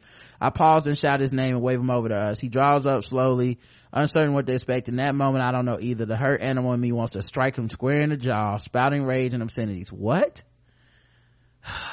This dude is a piece of, wow, real piece of work. Shit. The quiet peacemaker in me wants to remain detached and equanimous. I stand up and say, congratulations on your new child, Cameron. Thank you, he says with noticeable relief. The moment is over and he continues onward.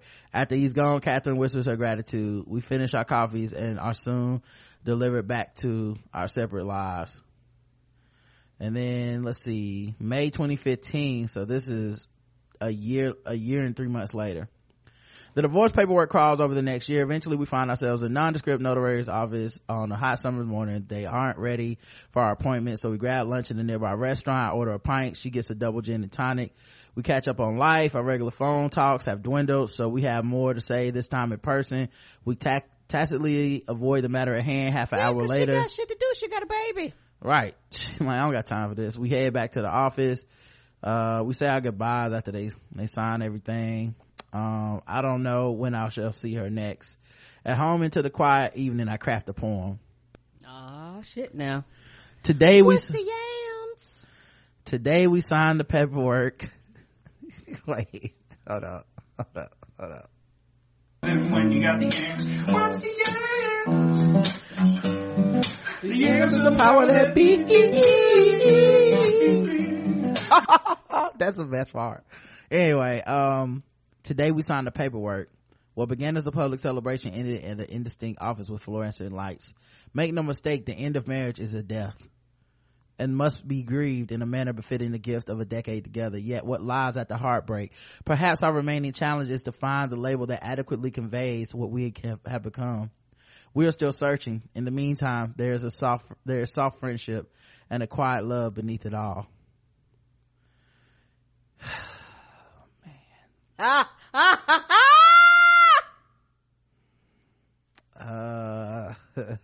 supposed to snap, but what am I supposed to do? I don't know. This is amazing. You brought this upon yourself, sir. When she miscarried, he was dry-eyed, right? Come on. Didn't cry at all. Left to go to Burning Man. Kissed some other woman at a party with his wife at the party. Then he was like, open marriage, on family vacation time in Maui, where he booked an extra week just to tell her that. And then she went and got, pregnant by some other dude. And then he was like, I'm the real victim here. This nigga, he don't take all the cake. My God. All right. He get 100. Right. Jesus, man. Yeah, especially when she didn't sign up for an open marriage, and you technically forced her into one. She was like, "Oh, okay, we open. Well, I'll be open over here and close at the same time. You can be open out by yourself." Wow. Just that is what a piece of work, man. That's all I can come up with. Just seems like a horrible person. Yeah, but then you didn't want to take a hit publicly because you didn't want to come out and say my fucked up decisions made us split. Especially when it's like, hey, you can't have no kids, so you ain't worth shit. Basically, is how he came to her. Right. Like I said, if she would have been cool with it, cool. But like I said, she was reluctant from the beginning. Yeah, so this I'm gonna was leave doomed you. to fail. Yeah, I'm already cheating on you. You want to have an open relationship? That's essentially what he said. Like, you didn't come into this honestly. You came into this with some. It's like you hijacked the relationship. Like, it's either this or nothing. Right. Then he turns around and gets mad when, gets quote unquote jealous when she was like, "Oh, okay, you know what? You getting pussy? I'm getting dick." All of a sudden, you become enraged and angry. Well, and then especially once she got pregnant and moved on and had an actual baby. Right. Like, then at that point, he's like, "I'm the real victim." No, nigga, you started the whole spiral. This just desserts. She probably somewhere happy without your ass. Right, and she would have been willing to keep trying, sounds like, but you was like, "Nah, fuck it." Shout out to Cam, he the real MVP. All right.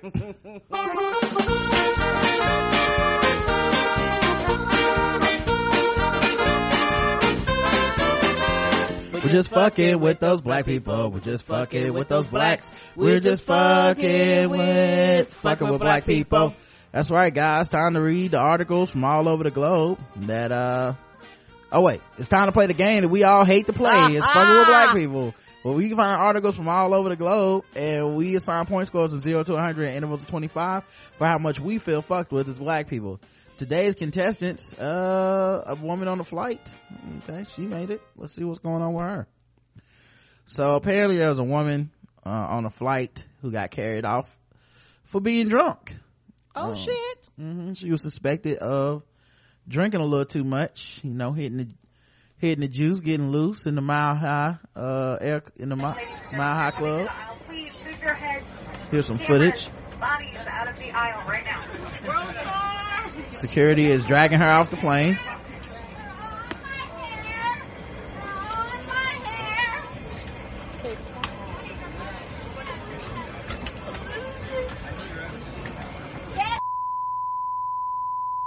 He's stepping on my hair on purpose. Were you gonna say?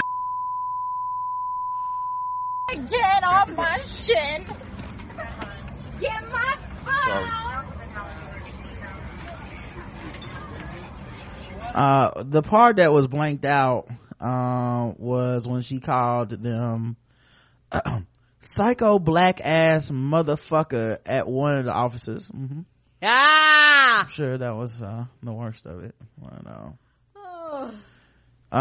She not only verbally abused a black police officer but kicked and shouted her way through the aisles, and she tried to wriggle out of the grip of the police officers.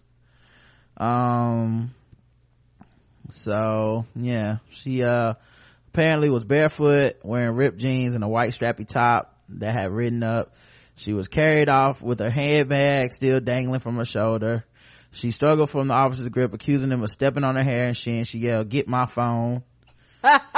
Imagine the person that probably had to now I gotta get off the plane.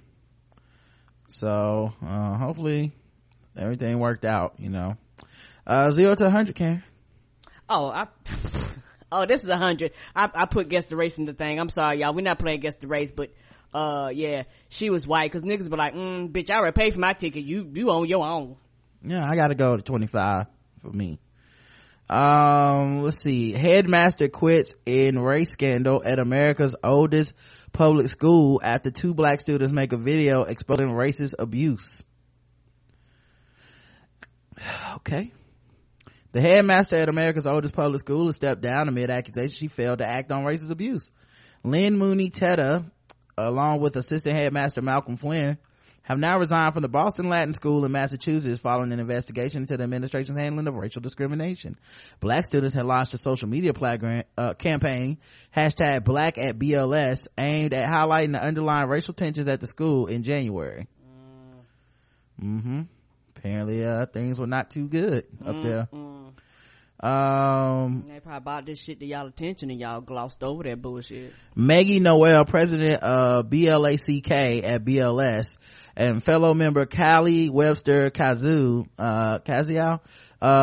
posted a video on YouTube last January saying that black students are often suspected of racist behavior or slurs by their white peers, or subjected to racial behavior or slurs by their white peers, but when they reported the incidents to the headmaster or the other school staff, their claims were ignored. Their concerns are ignored.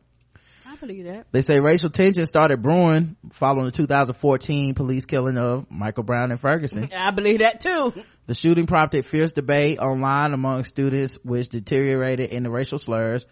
At one point, a black student was even threatened with lynching. They also claim that white students would walk through the school hall saying nigger without fear of being reprimanded. But when students confronted headmaster Teta with evidence of racial abuse, they say no action was taken. They have a video here. Let me see. Noel gets her hashtag Black at BLS 2016 campaign underway. Let's see what this Is recording? Yeah. All right. Let's get it. Hi, my name is Maggie Noel, and I am president of BLS Black, which stands for Black Leaders Aspiring for Change and Knowledge. Hi, my name is Kylie Webster Kazo, and I'm an active member of BLS Black, and I'm also captain of the BLS Stunt Squad. We are here today to initiate phase 1 of our campaign. Hashtag Black at BLS. We are here today to make our... Listen, these women are already so on point and organized. The top, well, actually, girls at 16, like, they was like step 1. So yeah, they like, laid the plan down. They was like, nah, bitch, you fuck with the wrong group today. I mean, once they start speaking in unison and shit, like it's a spoken word poem. Oh, everybody was in formation. I know the principal was looking at this shit like, I'm gonna have to resign. This is right. These motherfuckers about to get me out of here. Yep, I'm about to lose my job. As soon as they were like speaking in at the same time as in unison, it's like they're like, we black and black is in the name. Right. Right. We are head of BLACK, which stands for Black Leadership. It's like, yes! Hold up. Isn't that, we so black, we double the black, nigga. Yes! B squared. You about to lose your job. Oh wait, hold on. Volume on this thing is terrible. Yeah, they got that little slide shit. Yeah, it keeps going to 0. Administration and everyone that we refuse to be silenced, and we're not afraid to speak up. We're here to use this campaign to unite our community, to unite the community of black alumni and the students of color at BLS and at schools like it. We're going to use this campaign to emphasize that we are united and we have the desire and the right to be acknowledged and recognized as a united community. United. Now we got a little call to action for y'all, alright? We want you to blow up every single social media you got. All of it. Twitter, Facebook, Snapchat, Instagram, your Pinterest, your Tumblr, your email, everything. With the hashtag Black at BLS. All right, now hit him with an example.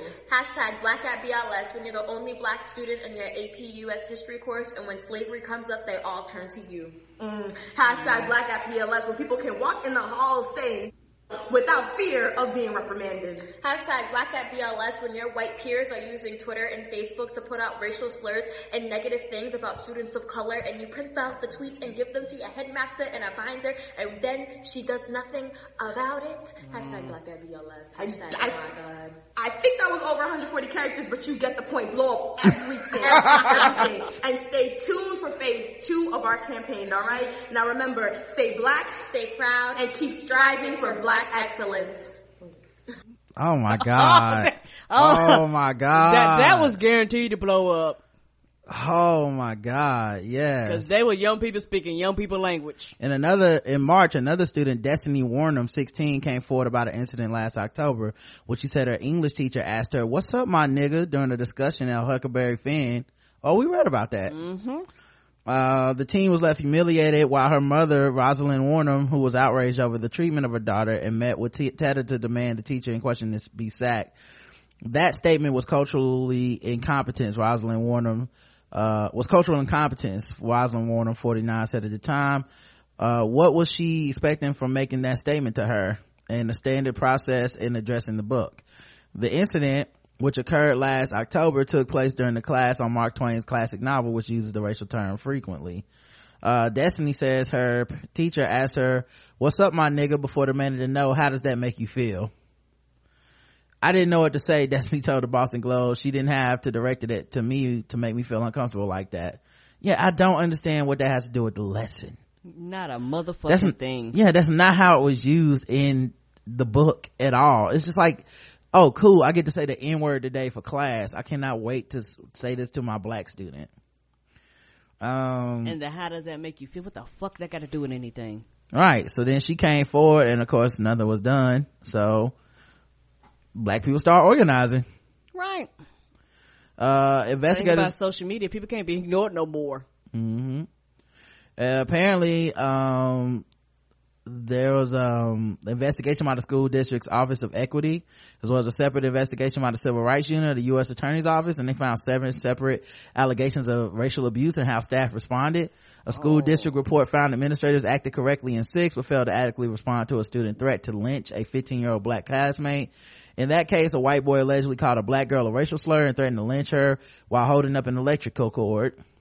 Investigators say Tedder failed to inform the parents of both students. The president of NAACP's Boston chapter said the headmaster should be fired for not having called the police immediately.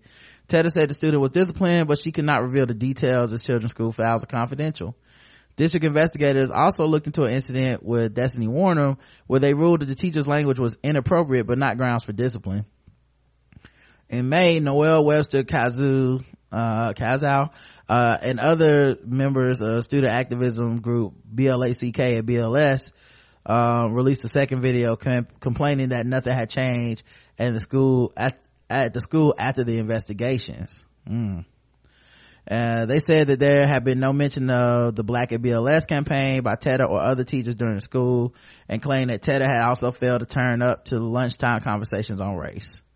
The fact that our administration failed to publicly denounce his behavior, even say something to students, making the comments that was effective, has created an unsafe and racially hostile learning environment for the students of color at BLS. Recent graduates Noel and Webster Kazow said in the video, last week the headmaster and her assistant headmaster stood down amid the rising criticism of the handling of the incidents. Well, at least they got them out of there, you know. Somebody that was going, well, not all the time, but somebody took the fall for this one. But you know, sometimes they stick their heels in the mud, but nah, fuck y'all, I ain't retiring. African-American math teacher Trevor Smith, 29 years old, had little sympathy for his colleagues, saying that if they felt unsupported, now they know how a minority person feels. Oh, that's fire. Oh. Right, because he was like, look, I've been here by myself all the time. Of course, some of the faculty blamed school superintendent Tommy Chang and Boston Mayor Marty Walsh for refusing to defend staff over their dealing of the racial abuse allegations. Assistant Headmaster Flynn, in an angry letter to Chang, admitted the school administration's response was not ideal, but we did good things. Oh, Jesus. Now, you need to go because you missed the point of why you had to step down. Right. Boston Latin is first and oldest public school in America and has had famous alumni and stuff, so they talk about that. It is believed this gave, according to Boston Globe, 23% of students at the school were black 20 years ago. It's believed this gave hundreds of African American teenagers access to a top public school, which in turn gave them a better chance at attending an elite college. However, recent figures show that today only 9% of students are black and 12% are Hispanic, far less than compared to Boston's 2 other exam schools. Yep, well, there you go. 0 to 100, Karen.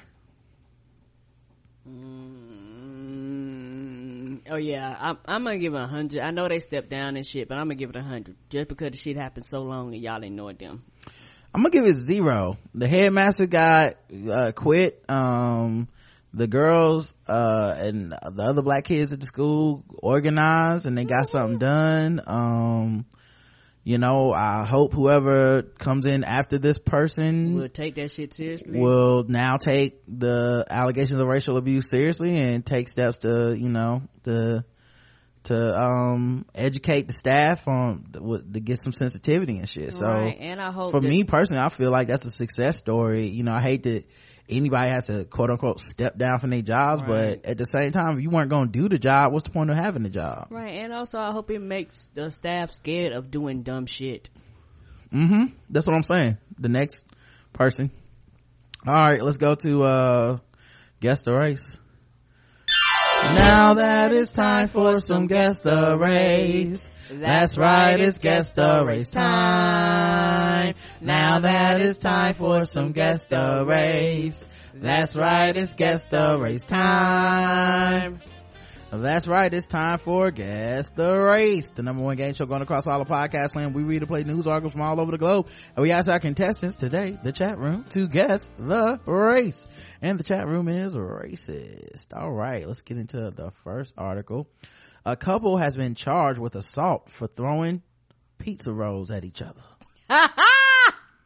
Gastonia, North Carolina. Oh shit, that's up the street. North Carolina couple faces charges of after allegedly assaulting each other with pizza rolls. Samantha Brooke Knipe, 21, and Brad Scott Beard, 24, guessed the race, were each charged on Monday with one count of misdemeanor simple assault. The suspects allegedly got into a fight at their Gastonia apartment and started throwing pizza rolls at each other. A motive in the incident remains uncertain. Beard faces 60 days in jail and Knipe faces 30 days in jail.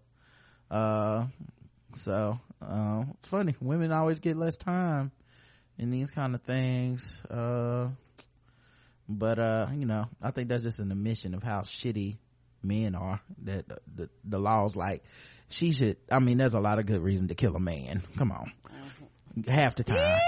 At the end of every snap is the same. It's really like, she went to jail, she was convicted of murder in 2010, she'll be eligible for parole in 2012. Update, she already free. Let's be honest, he deserved to die. I wonder what a hot pockets of them Tony Rolls. Oh yeah, they was probably them Tostinos. Yeah, some nuts of Tostinos. Yeah, I could tell. They were fresh out the oven. Who's the person that called the police? You know what I mean? I couldn't imagine that phone call. Whiter than the writer's room at Orange is the New Black. Oh. I'm going to guess they were cheese pizza rolls. Say white. Little Caesars. Crackers without cheese, white. The correct answer is, and everybody got it, white.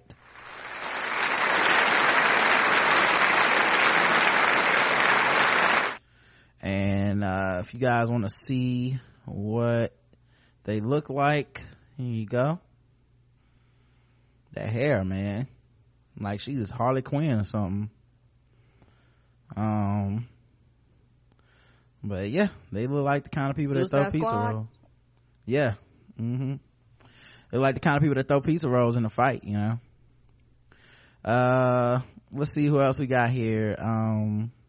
A Florida mother, 18 years old, has been arrested for using her 6-month-old son to beat her boyfriend. Oh that baby got hands. 18-year-old woman was arrested after she used her 6-month-old son to beat her boyfriend during a fight.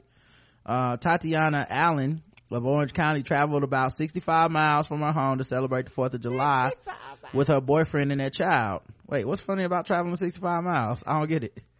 No, because I'm reading about the crime she did. I was like, she went 65 miles with that baby to do that? No. They were traveling to go celebrate the 4th of July at Daytona Beach, so they left home. Okay. I thought she left home with that mission. My bad. Authorities arrived shortly before 4:30 p.m. and found Allen had battered her boyfriend with the child. The baby was taken to the hospital Monday afternoon, where he's in good condition.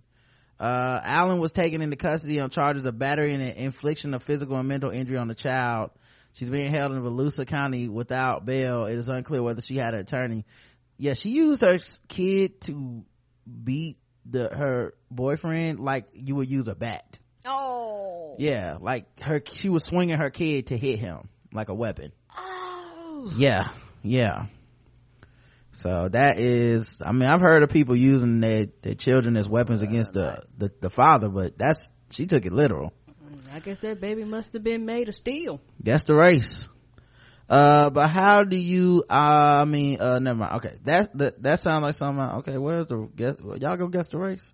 You gonna catch these hands and this baby black. Clearly doing a Richard Pryor routine black. Black. The correct answer is, No More Tears Black. The correct answer is black.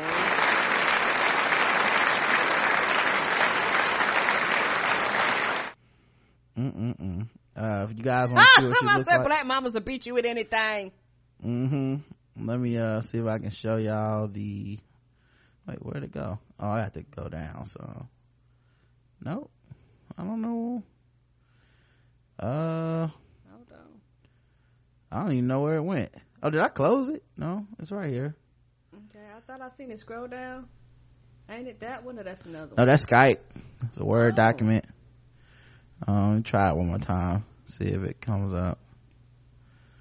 What's the yams? I don't know, you guys can't see this one, I guess. I don't know what happened to it. Yeah, for some reason I want y'all to be great. Oh wait, didn't mean to do that. Give me a second. I'll come back. Let's try a screen share one more time. Yeah, I don't know, it's not wanting to show it no more. At any rate, she was black, y'all. She was black, and I'm black, and I'm blacker than black, and I'm black, y'all. Oh, there we go. All right, here you guys go. If you want to see her, that's what she look like. She's like, I will use this baby to beat your ass. They'll beat the hell out of you. No, you ain't gonna use my baby beat. She was like, watch me. It came out of me. I can do what I want to with it. Sick of your shit. All of your shit. I heard of picking out your own switch, but picking out your own kid? Right. Damn, that's the next level. That's brand new to me. All right, bonus round.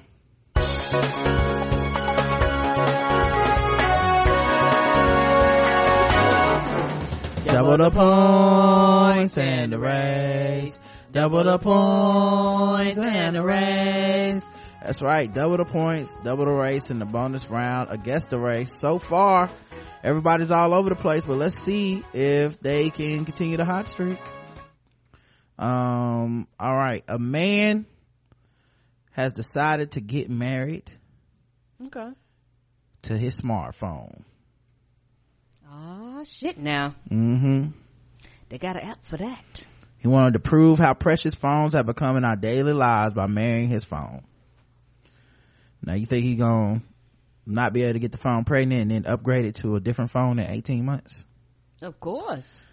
There are plenty of quickie weddings that take place in Las Vegas. Okay, well, let me see if I can just play the story. You guys can guess his race.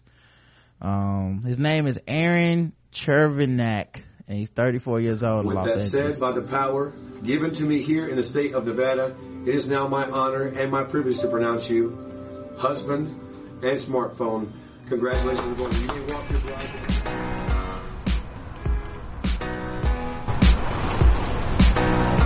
If we're going to be honest with ourselves, we connect with our phones on so many emotional levels. We look to it for solace, to calm us down, to put us to sleep, to ease our minds. And to me, that's also what a relationship is about. So, in a sense, my smartphone has been my longest relationship. That's why I decided to see what it was like to actually marry a phone.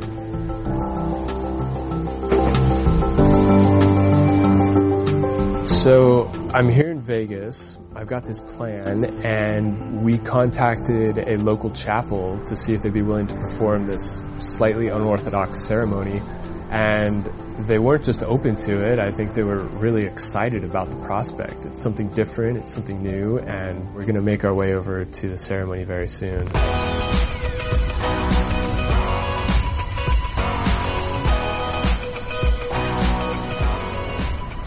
I'm trying to ask the hard questions of myself as to what this relationship means, and I'm trying to go as far as I can to explore that.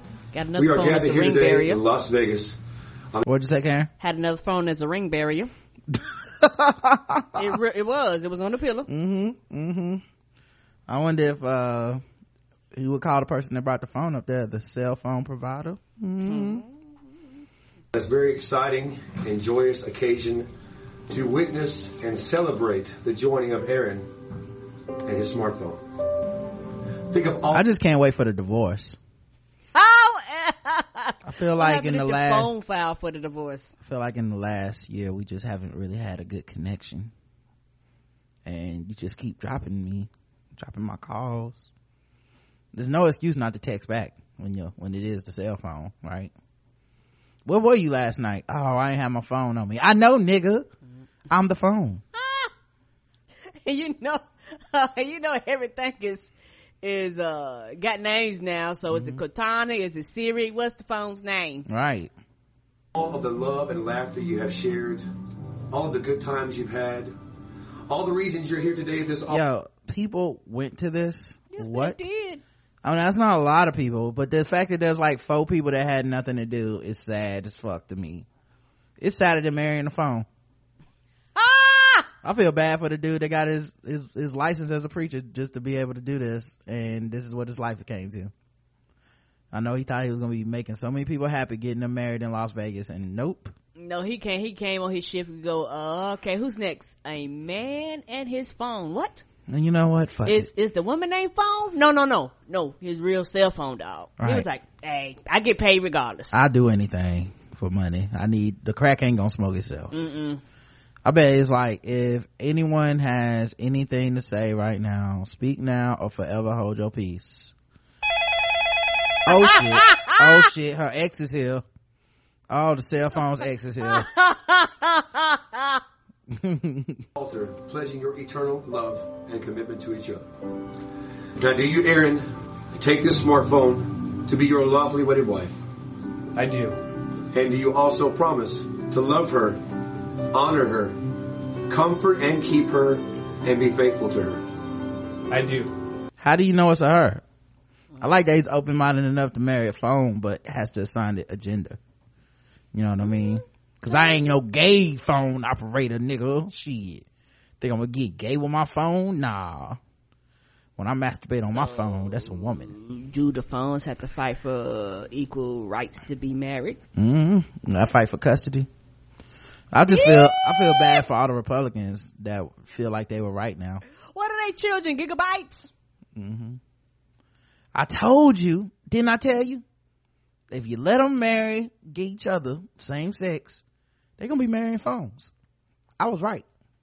Oh, yeah, somebody justified me, didn't Yep. My bad, bigots. Y'all had it. Right. I didn't know it was gonna go this far. When I joined the marriage equality bandwagon, I really didn't think they would continue and trickle down to phones. You're still a bigot, but I think you're right. Yeah, you're still a bigot, but you had a point. Your slippery slope stands. If you will, I'm going to ask you to place the ring on your bride's finger and your finger. And repeat after me, please. With this ring. With this ring. I thee wed. I thee wed. I promise to love you. By the way, the ring is actually a back of a case, so it just slides right onto his hand so that he's looking at the phone. So it's on a one ring, so it saved money. So guess the race chat room. We've had enough of the tomfoolery going on with this person. Did you already ask him or no? Yeah, for some reason when I try to put it in there, it thinks it's a dupe. Duplicate. Okay, let me see what they say. We don't have a connection anymore. This signal is weaker than it once was. We need a new plan. I am a white man. White nonsense. Going to get his smartphone to reluctantly agree to open relationship in a few months. White. Oh. I think we should try different providers. I want to go back to Verizon. I'm sorry. So it's going from like an iPhone to an Android. Is that like switching races? I don't know. Nationalities. Also, protest votes to leave the EU in order to prove a point. White. Oh. Like a mayonnaise sandwich. This some white folk shit. Arranged an open phone marriage so he could still hold on, now it's moving too fast. Where did this go? Arrange an open phone marriage so he could still kiss his dog on the side. Aww. As white as the jizz covering the screen of that smartphone. White. They never would marry a track phone though. The correct answer is white. Everyone got it. And if you guys want to see what he looks probably like you think, like a bad Kenny G impersonator. That's him right there, y'all. Oh my god. He's like, this would be a good idea to show people how much we dedicate to I hope the phone take half. I mean, do it again. It didn't show up on my It didn't show up? Yeah, I mean, it was loading and you moved it before it finished. Oh, hold on. Let me go. It might have just been me. My bad. Did everybody else see it?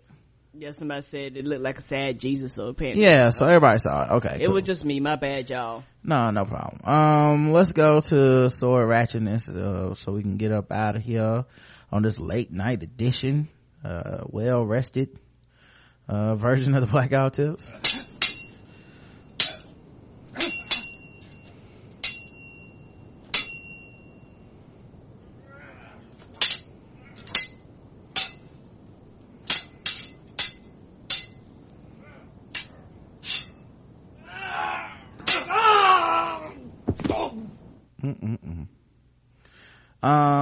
Did we do this one yesterday? A sword wielding man barricades himself in a cutlery shop in Little Tokyo. A man armed with a samurai sword barricaded himself inside of a cutlery store, forcing a lockdown at Japanese Village Plaza in Little Tokyo on Sunday. Yeah, they said yes. Okay, all right. I'm about to say, I feel like this feels familiar, but you know what these sword motherfuckers. Everybody sound the same. Yeah. All right. Let's see. How about? Oh, I see why. Because it didn't let me delete it last time. There we go. Okay, this makes sense now. A man in his 30s was attacked with a samurai sword in Malden Street. So I guess he was just walking down the street minding his own fucking business. When somebody with a sword decided to make his business their business. Whether they wanted to or not. To give him the business. With that sword. The incident took place at 10:45 p.m. on a Thursday, June 16th. The man received facial fractures and was taken to the hospital for treatment. A police spokeswoman said police are investigating the assault of a man that happened at 10:45 on Thursday. The suspects were reported to be in possession of a samurai sword, which meant armed officers conducted an area search, but no one was found. Disappeared like a ninja. Those Japanese flutes in the background and shit. Yes. Smoke pellet. All right. That C chord. Tomorrow's show will have Janelle James.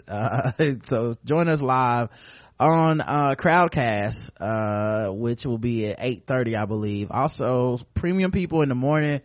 Justin and I will be recording Ballsy Sports and the pregame and all that stuff on Crowdcast.